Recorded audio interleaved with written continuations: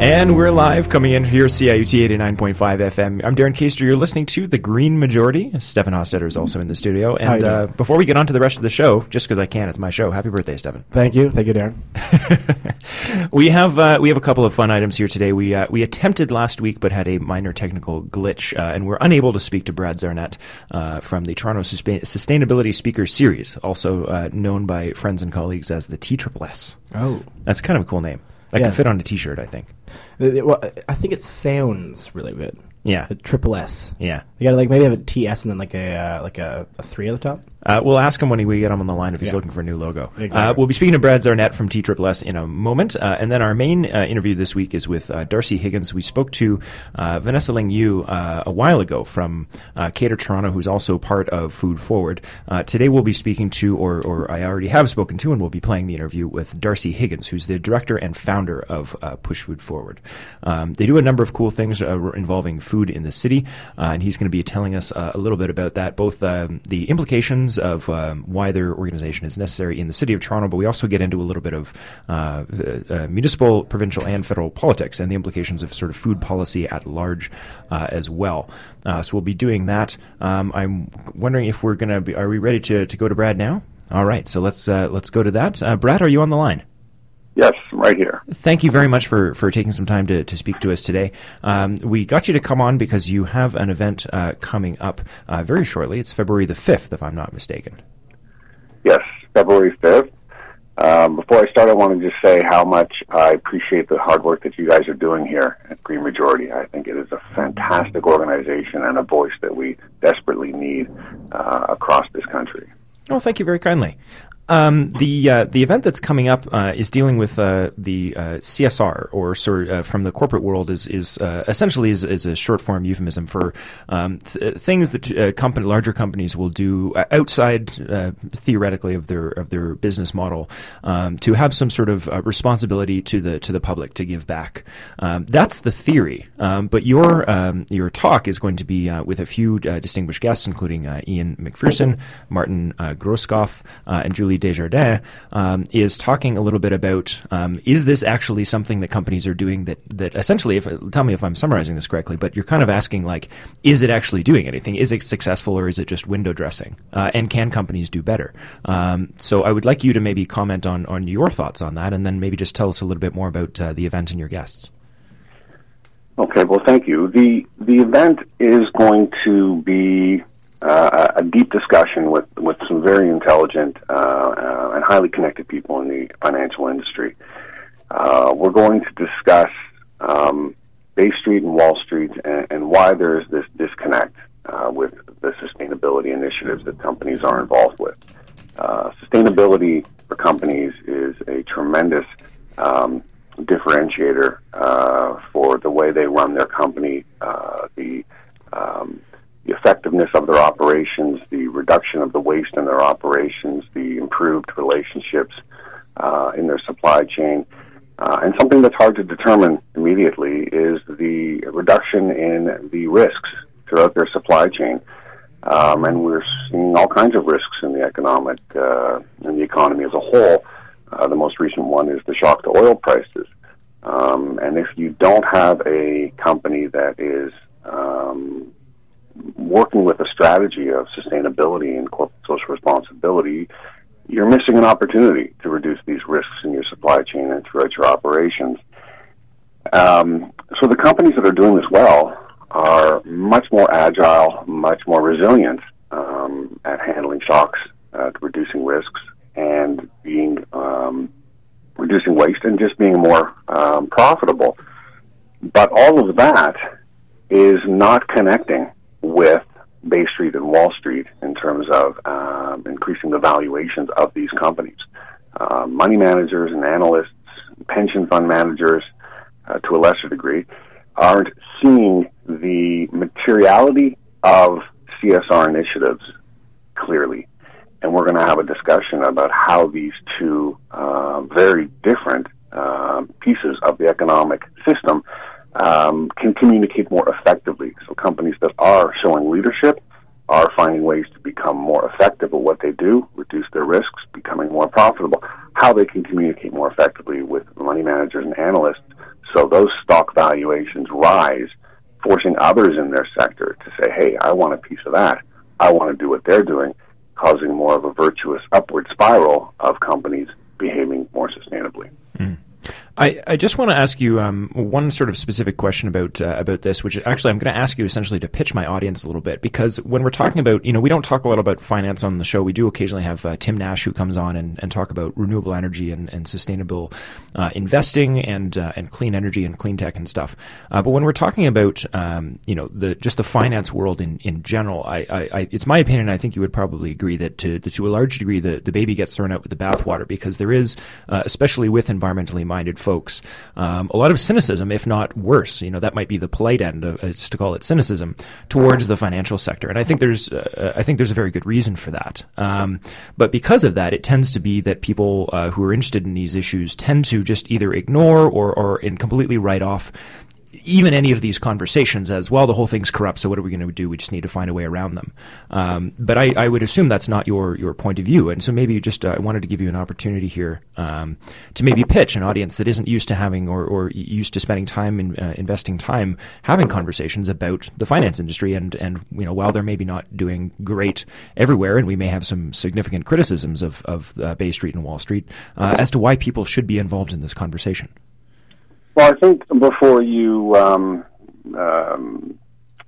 frame everybody in the financial industry as evil, I think what you need to understand is that there's a game that we all play called our economic system, and the rules of the game are flawed, horribly flawed, and the people who are working on the financial side are just playing by the rules that are put in front of them.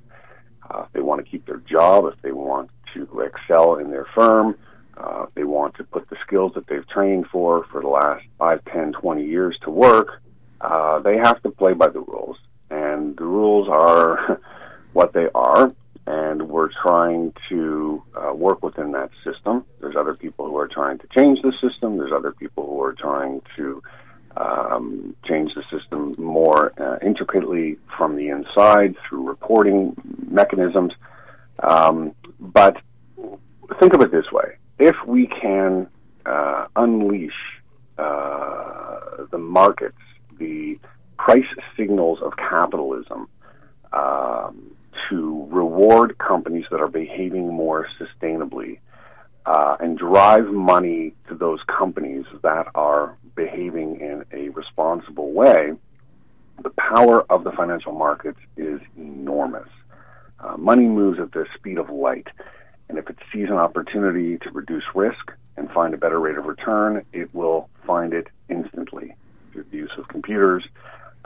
So what we want to do is we want to help these two entities. We want to help the companies that are doing really well on CSR, and they put out a beautiful report, and we want them to find a way to say, here's what we've done, and find the missing link between what's material about what they've done and what the analysts want to understand so they can invest more intelligently for their investors. Think about when you go to buy a refrigerator, how complicated it might be to look at all the different brands and look at all the different features and read about which ones are breaking down in the first couple of years and which one's going to last longer. There's so much information on the internet, and these poor analysts, they don't have to study which fridge to buy. They have to study which companies to buy. And the amount of information is overwhelming. They need information that's material, and for whatever reason, they're not getting the material understanding from why CSR is a better bet for their portfolio, for their stock picking, than a company that is not terribly interested in CSR. Well, Brad, I want to thank you again for your time. I, of course, am going to be there. It's Thursday, February the 5th in downtown Toronto. If you happen to be in the city, would you like to let people know where they can sign up if they're interested in joining the conversation? Absolutely. The website is the short form for Toronto Sustainability Speaker Series, so it's TSSS.ca. And go to the homepage, and then there's a button for upcoming events. You'll see it there, and we'd love to have you join us. It's going to be a really interesting conversation. Awesome. Thanks so much, and I certainly will see you there as well, Brad. Thanks very much, Darren. Great. Have a nice day. Bye-bye. So, Stefan, coming in the studio here, we're going to go to our music break in a minute. I was wondering, A, if you had any comment on that, just from the sort of cynicism side about that, about just, environmentalists that we know who largely just sort of shuffle off this entire topic. What are your sort of thoughts on that, about whether or not the environmental activists should be trying to engage with giant corporations, or is there a different path forward? And what's your thoughts on that? Well, obviously that exists. That's a big part of almost any movement that's trying to change the world for a better place. There's always going to be a certain percentage of people who come at that from this entire system is terrible, so let's do something else entirely. And that's been the way of trying to change things forever. My thought mostly actually came back to the conversation that you, Kevin, and I had last night about what we should talk about in the show today. And you came up with, let's talk about this very specific piece about how big money is making it difficult to talk about climate change by suppressing the idea of carbon taxes through this very specific thing. And then Kevin posts this link, which is basically the world is dying. I'm sure he'll flesh that link out a little more later. But that's the constant dichotomy we're facing here. Yeah. Is one conversation is how are we going to do something right now to get anything done, and the other side is we're dying, do something. And both are equally valid. The question is what? Yeah. The question is how do you engage with both conversations in a sane, rational manner? Yeah. Well, and it's the micro versus macro, and I mean, I think it's the thing we come back to frequently, but it's something worth driving home, which is that we need people at all levels engaging in all ways. And it's not. I think the moral of the story is that it's not about is this tactic or that avenue more important or more valid, but we need everybody doing the things that they are. So if you're in the financial industry and you're interested in these topics, then we need you. And if you're working at Starbucks and you're 17 and what's capable for you is to engage with a local group like our friends over at Toronto 350, then do that. Right? Just do something, as you famously said a few weeks ago. Do something. Show up. That was your thing. You said show up is step one, and stuff will happen. So just one other word on one other thing as well before we go to our first music break here as well, was I wanted to pitch really quickly. You and I have been working with Dave, your brother, to do some really cool work as part of an animated kind of tutorial, I guess, but very designed to be very easy and digestible.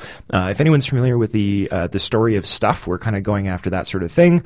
And what we want to do is it's going to be a whole long series just sort of talking about the basic concepts that you need to understand, sort of ideology free, boiled down to just the facts, the science. Here's the basic information you need to know to be able to have a really rational and productive discussion about carbon budgets and carbon taxes and what do these things mean? What do we know and what do we not know? And just to get everybody on the same page and try and do it in an entertaining and easily digestible way. There was a couple funny lines you wrote into the script. Basically, Dave's doing the animation. You were doing writing most of the script pretty much, and I'm doing the narration.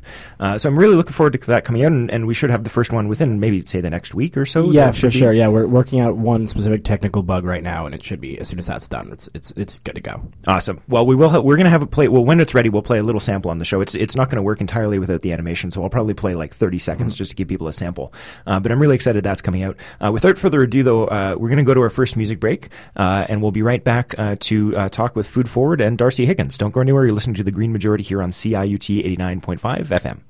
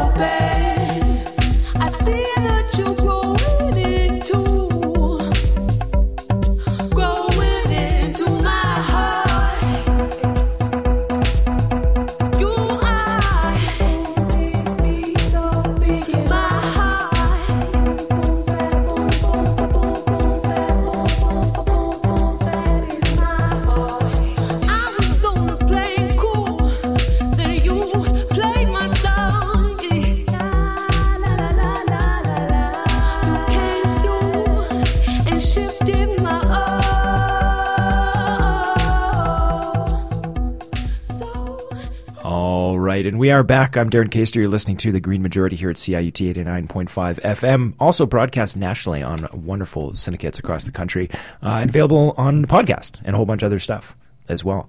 It's really exciting. It's awesome, and we have fun doing it. Yes, we do. Awesome.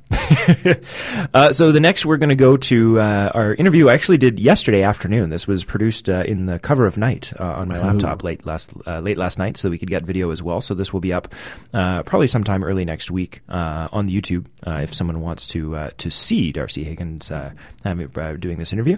Also with a little bit of supplementary information as well. Not to mention he is actually in the video. He's behind a lovely velvet curtain. Yes, a velvet red curtain. It's beautiful. Because it turns out that that's the only place I hadn't produced at CSI Regent Park before.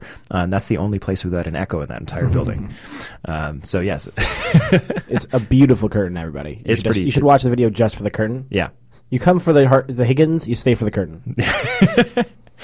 So our first question, so Darcy Higgins, again, of course, is the director and co-founder of Food Forward, who is a local Toronto group that advocates and writes on sustainability issues, particularly on issues of food policy, obviously. And they do a number of things and have a few ongoing initiatives. One of them right now is Food Nation in Toronto. But Darcy talked just in general basically about food systems in general as a general concept. So we use Toronto as an example a few times, but really this is all very, very applicable to anywhere. So the first clip that we're going to play, I was asking him to speak on the subject of food access. What is the sort of function of what Food Forward does? Why is there a need for it? And then also a little bit about so access is in where you can buy food, but also food about urban gardening. So this is Darcy Higgins talking about urban gardening and food access. In Toronto and in other cities around North America, we have issues of food access, as in the problems that people can't get to the food they need because of the cost of food. People just aren't making enough money to access healthier food, which sometimes costs more. And then in their own neighborhood, they might not have access to easy places to buy healthy food. There might be convenience stores or junk food, fast food, but to get fresh, local, healthy food is often a problem. In Toronto, over half of Torontonians don't live within a kilometre of a grocery store. So it can be quite a hike, especially if you don't have a car. Toronto's cost of housing especially is rising quite quickly. And so with the number of costs that people have, it's hard to pay that extra amount for good food. A lot of people that are below the poverty line, and that's increasing in the city, it becomes hard to get fresh food, which sometimes costs more. So in neighborhoods which are of lower income, there's a lot of people, especially students, youth, seniors, and others that can't afford food. And so that creates sometimes easier access to fast food and things like that, which can be quick and cheap to get. And it adds to health problems that we see that are growing in the city. I'm talking about how to get to buy fresh food from farmers markets, from grocery stores, things like that. And in fact, as I mentioned, a lot of people don't have that, especially in the inner suburbs like Scarborough, North York, north of Etobicoke. There's a lot of neighborhoods that have been planned that don't have grocery stores nearby. They don't have markets. Where in other countries, it's sort of normal to have things in the area, you go out and buy your fresh food every day. People that move to Canada often find that they don't have what they did before, so culturally appropriate food and just having something in your neighborhood, especially when you're maybe low income, working a few jobs. I know people that don't really have time to go out, transit a far way to get their groceries. So a lot of different aspects impact how food access works and food security in the city because of certain planning that had been done, how Toronto's planned. There's more tower neighborhoods, really tall buildings, apartments in Toronto than any other city in North America. So these often group in different areas throughout the inner suburbs. And often there are zoning restrictions, there are other reasons that prevent bigger grocery stores from being in these neighborhoods. In the past, other stores and markets weren't allowed to set up, where downtown you have more density and more availability for that kind of thing. So planning is one aspect of that. the sort of corporate influence of food. There's only a few corporations that sort of control the seeds and the agricultural supplies for farmers, and then only a few stores, few corporations that own the grocery stores. So they sort of make a lot of the decisions about that impact people day to day on where they can get their own food. Toronto, I think, when I moved to Toronto from southwestern Ontario, and I found really great energy in the city around growing food in the city, on balconies and rooftops and community gardens. There's over 200 community gardens already in Toronto. A lot of them are at schools. Some of them are in Toronto community housing and apartments and parks. So a lot of people have got quite active in that. Here in Regent Park, there's a great history of community gardening. Back in the 80s, and you see around the old apartment buildings that people are growing food. On a nice day in the summer, you see people of all different backgrounds out growing all sorts of vegetables and talking about it.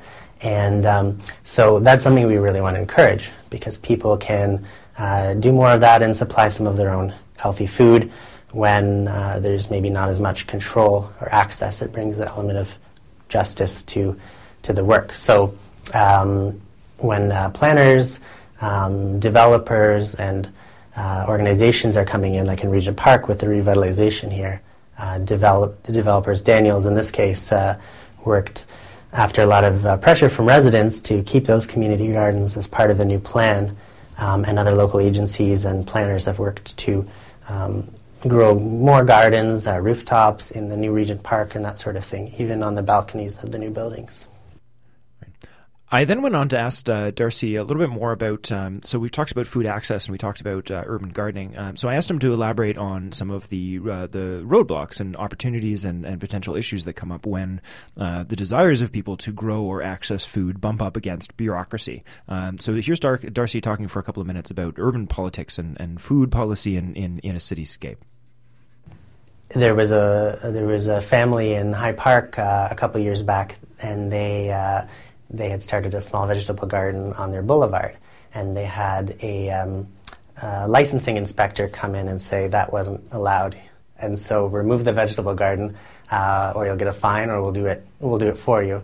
So that just happened to be something on the books where city staff, because it wasn't explicitly allowed in the legislation to have vegetables growing in your front boulevard, they said, no, you can't do that. So people worked in that case together with us and others to change that policy. So there's policies like that around the city that prevent things from happening. So a lot of people have energy in having things that enable gardens in different places. It's also can be sometimes a long process or bureaucratic to start a community garden in a city park. So also the city is a bit understaffed in that level. They have one or two people that support that process, but it can take quite a while. So it's all about how do we get the city and government involved in not just allowing but supporting these things to happen in the city. With Food Forward, we work a lot on policy change and advocate for changes in policy, because at the policy level we can affect things that will allow many people across the city to do different things. So we have a plan called Food Nation right now. It's a platform with a few key changes we want to see the city bring about. And in doing that, we're sort of trying to focus on a proactive agenda on food for the city. In the past, and especially in the Ford era, some of the things we did when we started up were sort of reactive. So we had to sort of prevent the canceling of the urban agriculture program that existed at the city, or stop the proposal to cancel the local food, the city purchasing local food as part of its child care programs. So now that we have a new council, we worked during the last election to put a new agenda forward. We had a lot of support with that, and so now it's about sort of implementing those pieces step by step. In the last summer, we worked with Councillor Kirsten Wong Tam and a developer, Lanterra, and other partners in the neighborhood to start a street food market. And we had vendors and street food vendors, and used a space that is going to develop into a condo and a park as well.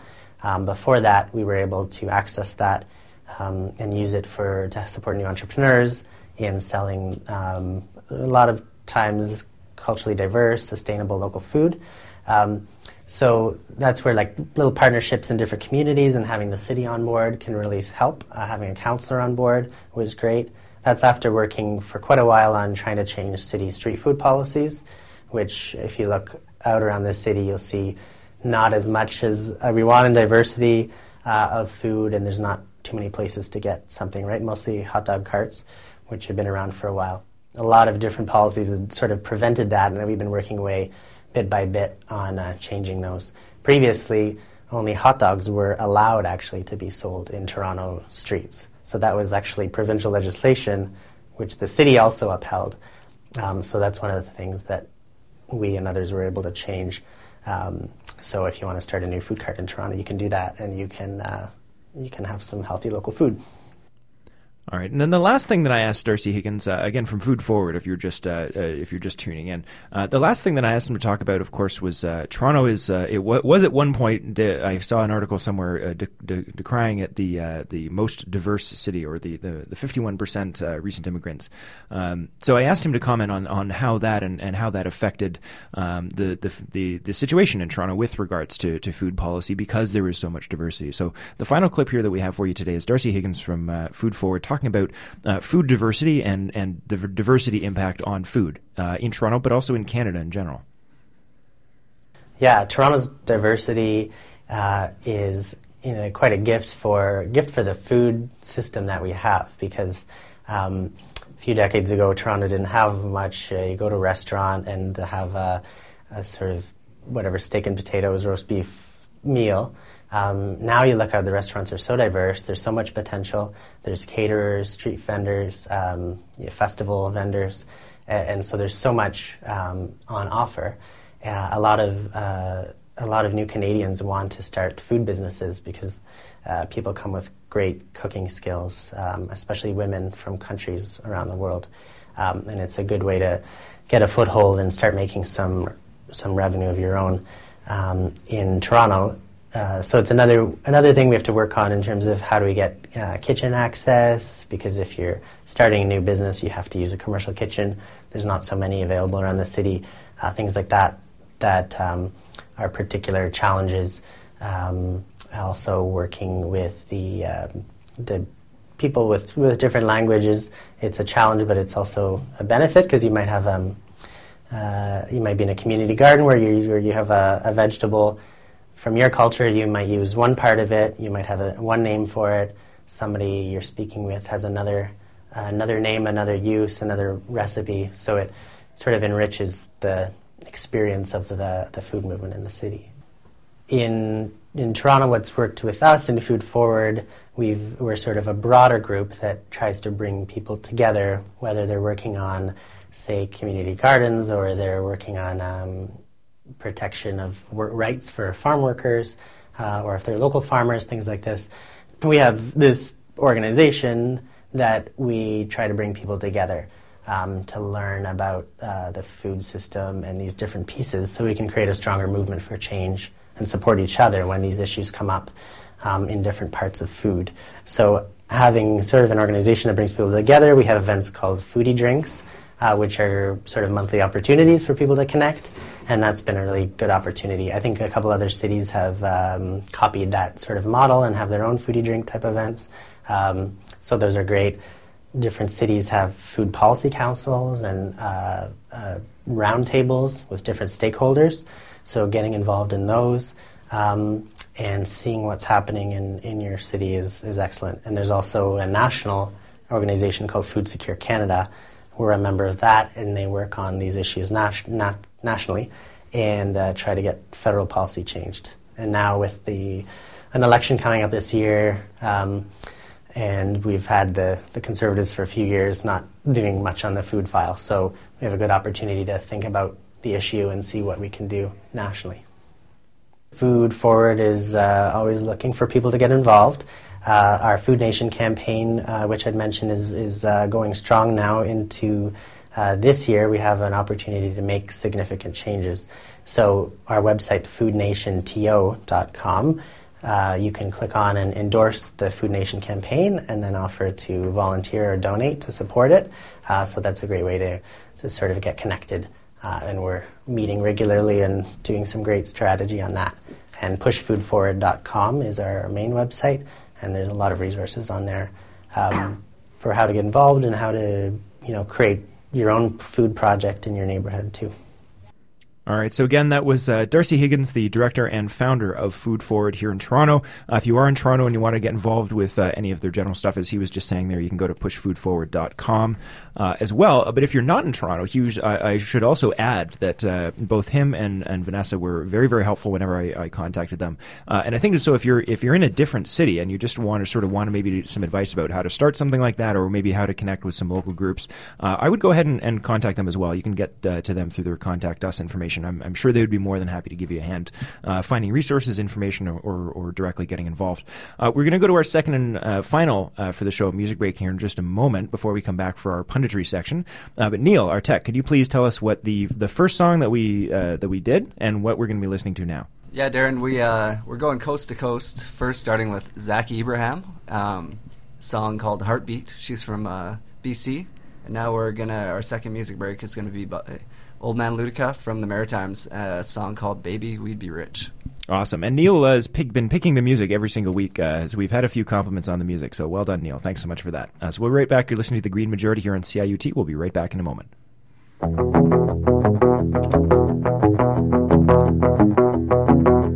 Singing for my supper, so eating Mr. Noodles, watching other cats walk along a windowsill,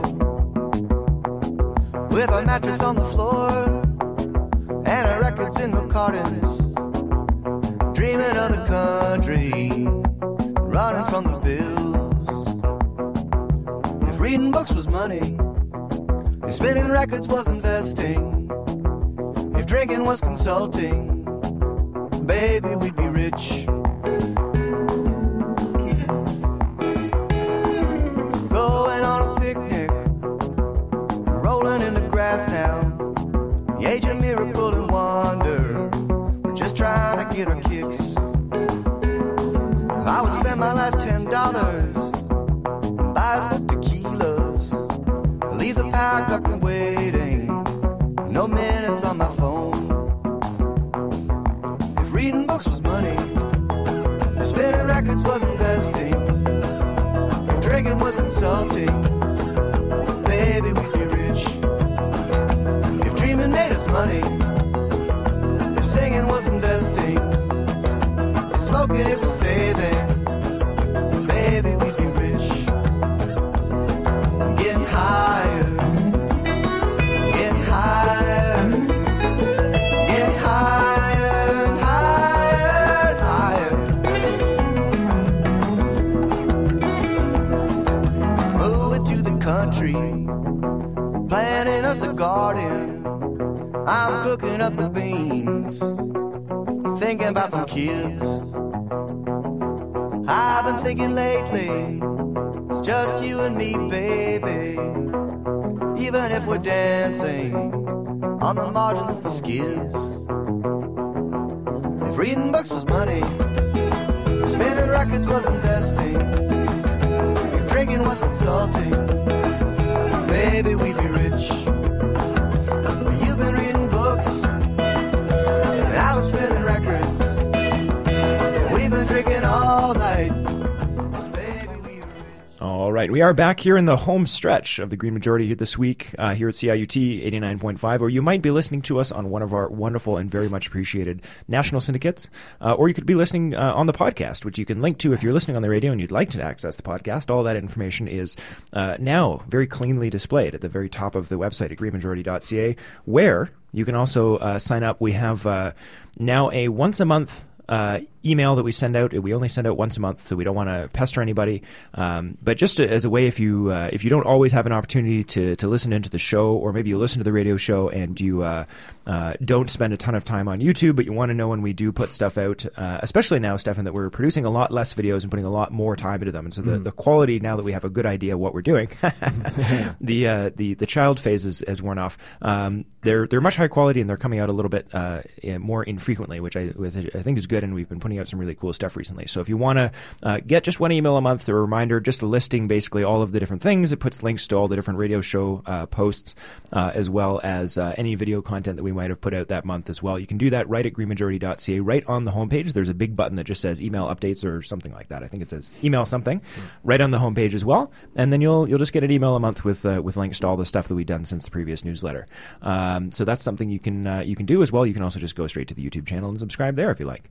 The final stretch here now is we've got a full 20 minutes for once, which is great. I feel like we're frequently rushed here on the show, so we've got a little bit of the appropriate amount of time, which I almost called extra time.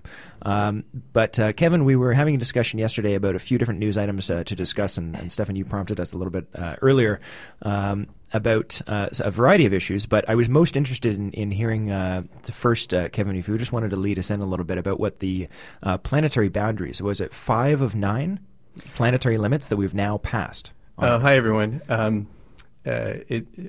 actually can't hear anything in my headphones. Am I live? You guys can hear me okay? I can. Okay, yes. Okay. We're good to go then. It might just be my toque. It's 4 of 9 planetary boundaries. If you go to the Guardian UK and just Google on their website for articles about planetary boundaries, you'll find. I think most of the articles I've seen have been a repackaging of that original, or just basically a reposting of that original. And it's a study of it divides sort of what we now often call ecological services on the planet into like 9 categories.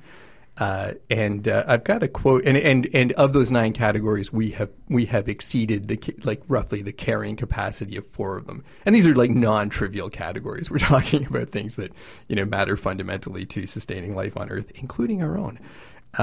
So here's this is a quote from the article. Okay, here's a quote from the article. Humans are eating away at our own life support systems at a rate unseen in the past 10,000 years by degrading land and freshwater systems, emitting greenhouse gases, and releasing vast amounts of agricultural chemicals into the environment. Skipping ahead, of 9 worldwide processes that underpin life on Earth, 4 have exceeded so-called safe levels. And the 4 they identify are human-driven climate change, loss of biodiversity integrity, land system change, and the fourth one is the high levels of both phosphorus and nitrogen flowing into the oceans due to fertilizer use. And I just want to make a comment about this. If you notice, 2 of the 4 boundaries that we have exceeded involve trafficking in naturally occurring substances: carbon, nitrogen, and phosphorus. So even where we are trafficking, even where humans are trafficking only in naturally occurring substances, in this case elements. Well, I don't know if phosphorus an element? I can't remember. But even where we're trafficking only in naturally occurring substances, we are trafficking in them to such an extent that we are fundamentally altering the chemistry and the functioning of the ecosphere. That's just stuff that naturally occurs. So, add to this certainly trillions of tons of synthetic chemicals that we produce every single year that have never existed before in nature.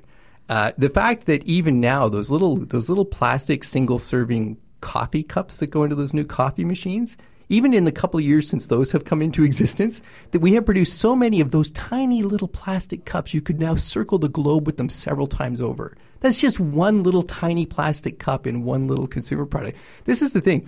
We just don't collectively, our footprints don't seem very big. But we're just, so individually, our footprints don't seem very big. But collectively, we are a monster now. Collectively, Our impact on Earth is on the scale of a supervolcano eruption or an asteroid strike, and this is something we just have to wrap our heads around. And that's why I want to make that point. Like even where we're emitting carbon dioxide, which is just, we didn't invent carbon; it was already here. We're just moving it around. We didn't invent nitrogen; it was already here. We're just moving it around. We didn't invent phosphorus either. It was also already here. We're just moving it around. But we are moving these things around to such an extent that we're derailing the natural functioning of the ecosphere. And I just think that's worth noticing, because that's in every other thing we're doing, we're trafficking in trillions of tons of things that actually never existed before in nature. So you have to assume we can expect consequences from that as well. Yeah, I'm trying to find a tweet somebody sent to me the other day, because they were promoting a documentary that I had commented on and retweeted, and I'm just going to buy myself a second to find it here. But it was about the oceans. And I know that Kevin, over the years of doing the show, that's been one of your points that you kind of like to keep bringing us back to when I've given you an opportunity to just sort of have the last 10 minutes to talk about whatever you'd like. It's something that we don't talk about very often in general, and especially now that climate change, and of course it is the quintessential environmental concern of our day. But there's also that other one, right? There's the slow ticking, death from a thousand cuts, which is the polluting of our oceans. And one of the things that I thought about the documentary, I didn't watch all of it, but I watched most of it. And it was just about plastic pollution and in the oceans. Was this simple thing that I already knew as a fact, that it just so easily slips out of your mind, even for people like us that spend a disproportionate amount of our time looking at this sort of thing, which was just the simple fact that like 70-something% of the planet's surface is covered by water. And it was like, and we never, ever think about it, right? And they were talking about the plastic, the quote unquote, what was it, plastic island, or the garbage patch, the plastic patch in the ocean. And they were talking about, and there's at least 5. Yeah. There's one big one. When people talk about like the Pacific garbage patch, it's one particular gyre of plastic. But there's 4. There's for sure there's about 4 others. And the problem is not just those big collections of visible plastic. It's the uncountable zillions of tiny little particles of plastic, because the plastic we dump into the oceans, it doesn't biodegrade, it photodegrades. It essentially disintegrates into tiny little particles that are still plastic. And so when we see these big gyres of plastic in the ocean, we go, oh, look at all that garbage. But it's like, okay, but all the stuff that's already disintegrated into these tiny little particles is now throughout all the oceans. We can find these particles in the oceans of Antarctica. And so even to say like the garbage patch, there's more than one. And in fact, the pollution we're talking about is now spread throughout the oceans. This is a huge, huge problem. Yeah, and one of the things that they were sort of showing with that, though, is that people think of like, oh, a patch, like one of the guys they were interviewing was like, oh, a patch, like a pumpkin patch. Like people think of it as like maybe like a little island, like it's all clumped together. But they're like, you have to. It sort of is when you're looking at it from a planetary scale, but from our scale, it's actually much more accurate to describe it as a soup, because it's just this vast size, basically, the size of a good chunk of North America. It's not solid. You can dip your hand in and you can still see through it, sort of. But it's these fine little particulate matters, and it covers hundreds of kilometers of ocean. And then and it's one of those things where they go and they say, okay, so it's it's this big and it's basically, and it's literally full. You can't move in any direction at any time without touching plastic. And then they add that, and at least 50% of it is on the bottom as well. And it's the sort of thing where, I think it's one of that brings us back to yet another reminder of one of the many ways in which humans just have a really difficult time. Like in a way, I almost want to cut us some slack and say our brains are not designed to interact with volumes and concepts of this scale. A lot of mathematicians will talk about the difficulty of large numbers, because our brains have evolved, on a savanna for counting, there's 2 predators, or I have 3, family members. Our brains are not designed to really comprehend, or at least they're not specifically designed to comprehend numbers like 10 to the 23rd power and stuff. We're not able to visualize that, and I think that's a significant part of the problem. I don't know if you had any comment on that, Stefan. I don't know. My first thought is I was actually reading a piece yesterday, I think it was, about chess, and about how there are more moves in chess possible from the beginning of the game than there are particles in our known universe.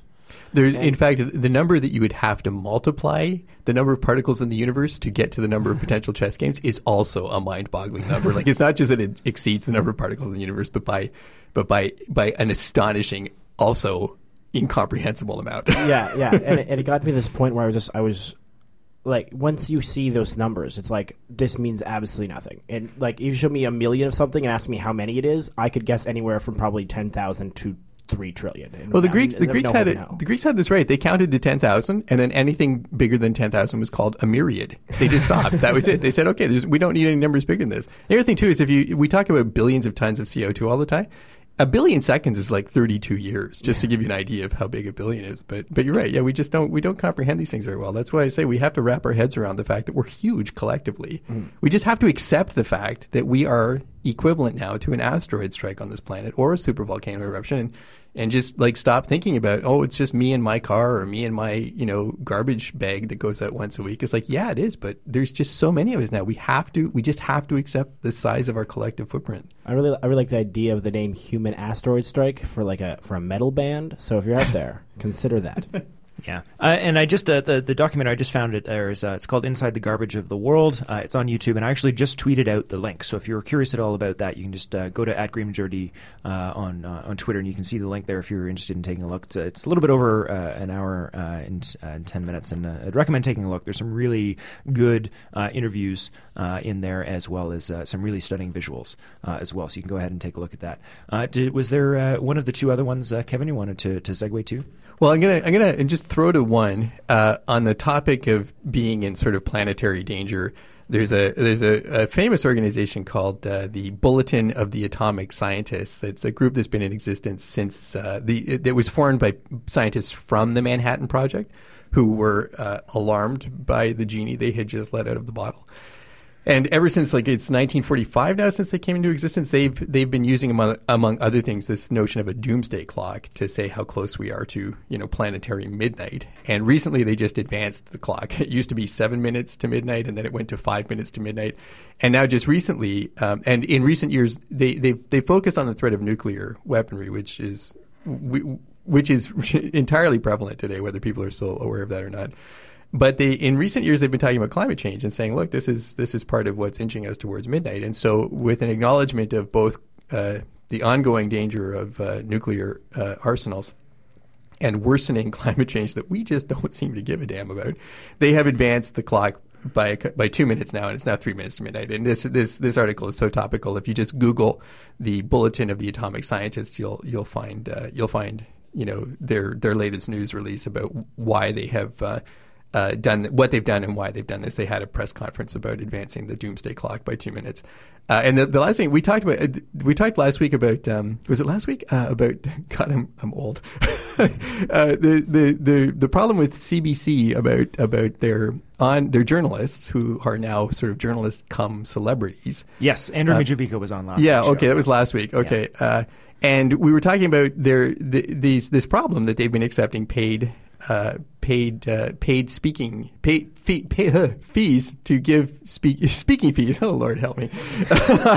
They've been accepting speaking fees from corporations that they not only cover as journalists, but corporations that also lobby government. And in the case of Amanda Lang, she seems to have not only accepted speaking fees from some of these corporations, but then had various people on her show that she's, if you watch the clips, not only has she not admitted that there's a financial sort of tie between her and her guests, but some of these pieces seem to be genuine PR for the guests, not interviews or journalism at all, but kind of like promotional vehicles for people that she might have a financial obligation to. I think the kindest you could possibly be was that she was lobbing softballs. Yeah, absolutely. Yeah, I almost said that. So it was people like Andrew Mitrovica and maybe Jesse Brown as well, who were writing about this, and I do remember reading a blog post from Jennifer Maguire. I couldn't remember her title last week, but and it's because it's long. She is the editor-in-chief and general manager of CBC News and Centers. And she addressed these sort of these kind of like quote unquote blogosphere complaints about their practices. And she was very dismissive. And then later she really retaliated against Linda McIntyre when he wrapped up his stint with the Fifth Estate, and he wrote kind of an op-ed sort of thing that was published in the Globe and Mail, talking about the toxic culture of celebrity at CBC, which earned him. Someone tried to cancel. Jennifer Maguire tried to actually cancel his last interview, which kind of proves the point. Don't talk out about don't talk out about our celebrities. Don't diss our culture. Don't. It just kind of proved the point that he's getting at, is that there's kind of some, institutional ossification going on here. And anyway, so it just in the start today, I noticed just before I came to the show, it appears all of a sudden that they have. So what they did was they brought in new guidelines about speaking fees, but weirdly they grandfathered in some existing engagements that journalists like Amanda Lang had. And they said, well, we've put in these new guidelines, but, they already made these arrangements. It's a done deal. We're going to let these go ahead, even though they now technically contradict our guidelines. So it seems that they've had a change of opinion about that now and said, we're just canceling paid speaking fees, end of story, which is fine. And this is from Jennifer Maguire, who admittedly was trying to kind of poo-poo this when it first came to light. She was trying to poo-poo this whole problem. Anyway, I just was really struck by a comment that she's quoted in the Star as saying, the paid activity, just by virtue of being paid, was creating challenges in terms of our reputation. I mean, really. So the idea was just to stop that from being the conversation and push our journalistic policies even further. It was creating a perception that we didn't think is right for our brand. And I just want to say, I doubt that she's listening, but that's kind of your problem, Ms. Maguire, is that you're not a brand. And if you're thinking of yourself as a brand, that's just part of what's wrong with your mentality here. The CBC is a brand, but the fact is that you're thinking about this in terms of a brand as opposed to a vital public institution that is necessary to the proper functioning of our democracy. You're missing the point. Now, that public institution doesn't have to be the CBC. It could be some other, branded entity. But the thing is that we need a public broadcaster, an arm's length public broadcaster, free from political influence to the extent that that's possible. Certainly free from corporate and moneyed influence, and that should be eminently possible. We need that, whether it is the CBC, which maybe has run its course, or maybe has become like toxic now. Who knows? I'm just saying. It doesn't have to be the CBC. So if you're worried about your brand, as opposed to being worried about being a public broadcaster that is above reproach and that is not just impartial, but has the appearance of impartiality, then I would say you're missing the point. And worrying about your brand is just the notion that you are a brand is part of the problem. Yeah, I have two quick points about that, and then Stefan, if you wanted to jump in. But one of them was that just the way the very beginning of what you were reading there sounded very much like sometimes those forced apologies when like rich people or celebrities get caught doing something they shouldn't have, and they come out and say, I'm really sorry if I offended anyone. And the underline is, I'm sorry if you were offended, not I'm sorry I did it. It's the media minute. You come out, you do your time, and you wait until the news cycle buries you under the next latest round of sensationalism. Season 3 Prison Break comes out next week. Yeah. Oh, if you missed last week's show, that's a reference to last week's show. So that was one thing, but it really it feels like it was not. I mean, intentionally, not as in they're like, haha, we'll sneak this one by them, but it sort of shows her hand or their hand, depending on how far you want to say, she was coached to use that specific language. But it doesn't seem to me to be an accident. It seems to me to be a product of exactly what you're saying. In fact, she was verifying what you were saying about it, which was they're not sorry it was the case. They're sorry about the optics it created. Like she pretty much said that, and that's horrifying. It doesn't fit our brand. Yeah, exactly. The problem is not we need to repackage this. The problem isn't what we're doing; it's the people's opinion of what we're doing. Well, Stefan had I think the line of the week. Was it last week? Oh Lord, the memory. Stefan has the line of the week every week. Yeah, pretty much. That's pretty much his job on the show. It was the week before where you said, governments are business and businesses are nations or something along the lines. Like this is like, and it's true. We've got this notion now that everything's a business and everything's a brand.